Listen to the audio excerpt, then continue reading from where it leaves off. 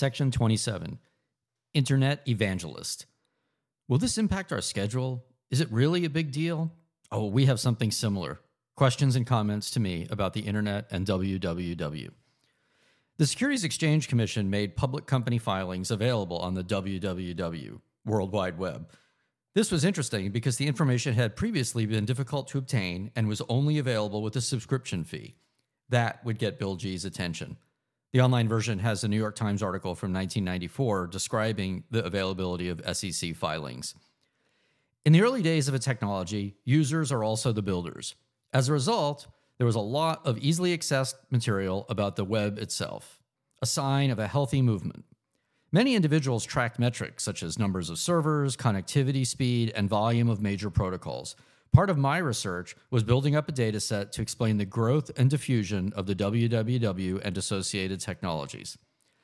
I went to the Kinko's on Broadway on Seattle's Capitol Hill and once again used their crazy copy machine to make a big poster of the NSFNet Internet Backbone Map of the United States. This would often become a main talking point for business-oriented discussions describing the size and scale of the internet around the country. For technology discussions, I also started building my own library of important internet technical documents. These were called Requests for Comments, RFCs, and were the specifications for how different internet technologies worked. RFCs began with the research network itself in 1969 and continued today. While many other standards bodies started contributing to the internet and networking, IEEE, ISO, W3C, etc., much of the important work for the internet still took place via this process. These documents are as important culturally as they are technically. When you read about email, domain names, network address translation, NAT, this was a brand new development at the time, you're not only understand the implementation, but gain a whole appreciation for the culture of openness and collaboration. These were the exact opposite of the rigid and closed specifications from IBM or the NT team. As an example, the online version includes the discussion for where images came from in web browsers and provides discussions for how features and products are decided on the internet. After meeting with Jay Allard and hearing his excitement and also concerns, I scheduled a few more meetings. I met with people on the Chicago networking protocol team and the team working on higher-level user features for networking. I also got an earful from my new friends in the Microsoft Information Services Group about security concerns and also risks of leaking intellectual property. At the same time, they were anxious to find ways to offer secure connectivity as a service to employees. My first demo was with Bill. It was very intense and probably lasted 2 hours. As fast as I could click on the screen, Bill had deep questions about technology, business models, ownership, intellectual property, and more. I jotted down notes of questions I knew nothing about and kept the demos moving. I was less than a week into learning about the internet. Bill was 2 hours in. What kind of questions did Bill ask? Though I was able to show Bill a lot, he stumped me asking to explain the difference between WinHelp, Microsoft's relatively new online help engine, and the www. They were both formatted text with hyperlinks, and the user experience was similar. The formats even looked the same. WinHelp used Word's rich text format, RTF, which was also a tagged text format. In fact, WinHelp looked worlds ahead of HTML because it was richer, it was compressed, and it took fewer bytes on the network. On the face of it, distinguishing between WinHelp looking at Visual C++ help and Cello looking at the Novell website was not easy. Bill immediately saw WinHelp as our competitive response or counter to the web itself. It took a few minutes for both of us to converge towards a shared understanding, but this was important learning. WinHelp at the time could not access links between different files, let alone different computers on different networks. This was a key innovation in HTTP, an invention of URIs, Uniform Resource Identifiers, then often called the more specific URLs for Uniform Resource Locators, referring to the web addresses. There were challenges that we discussed. It was going to be difficult to add more features to WinHelp. There was no WinHelp server. In fact, there were no servers anywhere. Microsoft was just starting to build servers. If someone working on the web, HTML, and HTTP had stumbled into the conversation, they would have laughed at us thinking WinHelp was anything at all like the World Wide Web. Just because they were links did not make them similar. The technology implementation mattered, and this theme kept emerging. Navigating a Gopher site looked like the developing Chicago Explorer or old Windows File Manager. At least that included networking sites. But in this case, Windows even lacked the basics of long file names, except on Windows NT. The similarity to directory browsing took on more nuanced differentiation because Windows servers were connection-based and Gopher servers were stateless or connectionless, like everything on the internet. This was a key discussion and differentiating point that, while sounding a bit esoteric, represented the challenges Microsoft faced technically in working with internet technologies. One of the things I concluded was that I showed different aspects of the technology to Bill, Gopher, WWW, FTP, Telnet, HTML, etc. He was quick to map those to existing or envisioned capabilities in Windows or even information at your fingertips. I was struck by this because, well, I did not see that at all. I saw everything on the internet as totally new and different. I saw everything we had as kind of clunky and unrelated, or at least different. As I reflect on this and now have the benefit of the vocabulary of disruptive technologies, I can see how I had an insurgent view of the technology, where Bill had the incumbent view. As the insurgent, I had nothing to lose and everything to gain by embracing the new and seeing it as different. As the incumbent, the natural inclination is to see things from the perspective of existing work. To emphasize this point, I found myself making printouts of screenshots of some internet technologies as well as their comparable Windows technologies. Again, back to Kinko's for their color printer, since we did not yet have one of those in the copy room. For example, I made a screenshot of WinHelp and compared it to a screenshot of www in Mosaic. I had a sample of HTML and a sample of Microsoft's RTF format. I did the same for the Envision File Explorer in Windows and Gopher, and so on. I had these handy because as I spoke with different people, I routinely found myself needing to explain what was new and grounded in reality of Microsoft's platform. The online version has a series of screenshots comparing Windows technologies to World Wide Web technologies, especially Chicago and WinHelp. The excitement around this first new internet demo was tangible. I repeated the demo later for Bill, and we exchanged questions and answers over email. Bill had seen various bits and pieces of the earliest pre-web internet technology demonstrations at ThinkWeeks. Then, the internet still seemed like competing mechanism for accessing proprietary information services, using TCP/IP packet switching instead of dial-up X25 connections. These new demos quickly changed his view. The internet was changing faster than twice a year ThinkWeeks. I reminded Bill we agreed to have an offsite. That was a good thing to do, I figured. I wasn't sure what we would accomplish, but needed to get a bunch of people in the same place, thinking about this at the same time, importantly, with the same inputs. We had set a date for April 5th, which gave me about 6 weeks to pull together the right people, meet and pre-brief everyone, and prepare materials and pre-reading. While offsite preparation was going on, I dragged anyone I could into my office to demonstrate the World Wide Web and discuss the internet. The program manager and me put together a standard demo script that was flashy, but also explained what was going on. If you've ever seen the Today Show clip in which the anchors asked, "What is the internet?" and then debate how to say the @ symbol, about, at, around, and internet addresses, that almost sums up exactly what it was like to demonstrate the internet, even at a leading technology company. Most Microsoft people weren't even using America Online because most of our work activities were on CompuServe with its clunky text interface and overpriced access to interesting information sources. There was a uniform interest and even an excitement.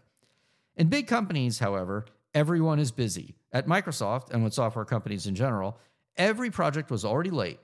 That meant it was always the wrong time to show people something new, and most times my attempts were met with skepticism and concern. Will this impact our schedule? Is it really a big deal? You know we have something similar. Jay and I needed to up-level the conversation while we balanced schedules, the understanding of the technology, and the reluctance to take on new work. It wasn't pushback. Everyone understood the technology. There was a lot happening at Microsoft already between Chicago, NT, and a new version of Office, and every other product building on those. Every person and team from Chicago to Cairo reacted differently. Was the internet an app or a platform? What exactly were we worried about from a competitive perspective? Did we care about formats, protocols, or implementations? These abstract questions became fundamental to how Microsoft evolved its perspective. Chicago was already late. Originally Windows 93, we were well into 1994 and would be 15 months from finishing. Most everyone on that team said of the demo, "We have the plumbing," but apps would have to come from third parties. Seemed like a cop-out to me. Cairo reacted differently. The skepticism mirrored that of corporate customers who viewed a body of free, university-developed software as risky and unreliable at best or toy-like at worst. The Cairo project was aimed at commercial implementations. The internet was difficult for Cairo project to wrap itself around, as it was a direct competitor. Nathan Myhrvold and Craig Mundy embraced the technologies. Nathan and Craig were leading the idea of partnering with large telecom and cable carriers to deliver home services for the information superhighway. How the internet, as I was showing it, related to those became interesting. As an example, AT&T viewed the internet as a home endpoint, like a phone. A big project they had underway was to think about how everyone could have an email address and then list that in a big directory. If that sounds like an email version of a phone number plus 411, that's exactly how a carrier like AT&T thought of the new internet technologies, through the lens of a proprietary service and protocol. Russ Siegelman had already transitioned to work full-time on the online service Marvel. Russ set out to build an entirely new network, a dial-up service to ship with Chicago. He went from researching an opportunity to critical path for the release of Chicago in the span of a few weeks. He saw the potential of the internet, but was going to need time to absorb what impact, if any, it had. Rob Glazer, formerly Rob G., had left Microsoft to form an exciting new company called Progressive Networks. It was going to be a distribution channel for politically progressive content. Rob had spearheaded Microsoft's multimedia strategy and collaborated with Bill on many projects during his time at Microsoft. Rob was the first to ask me a lot of questions I did not know the answer to. Rob wanted to understand who paid for the internet and how is it going to be a viable model. Part of my demo kit was a map of major nodes on the internet and the connectivity speed. Rob wanted to understand much more about the journey of bits over the network and how that worked. He had lots of interesting questions. Rob later renamed his company Real Networks, which became Content Streaming Pioneers. In September 1995, Real Networks live-streamed a Seattle Mariners game. Rob was well ahead of most everyone. The online version includes a map of the NSFNet backbone I had printed out poster size for my office during my blitz of demonstrations.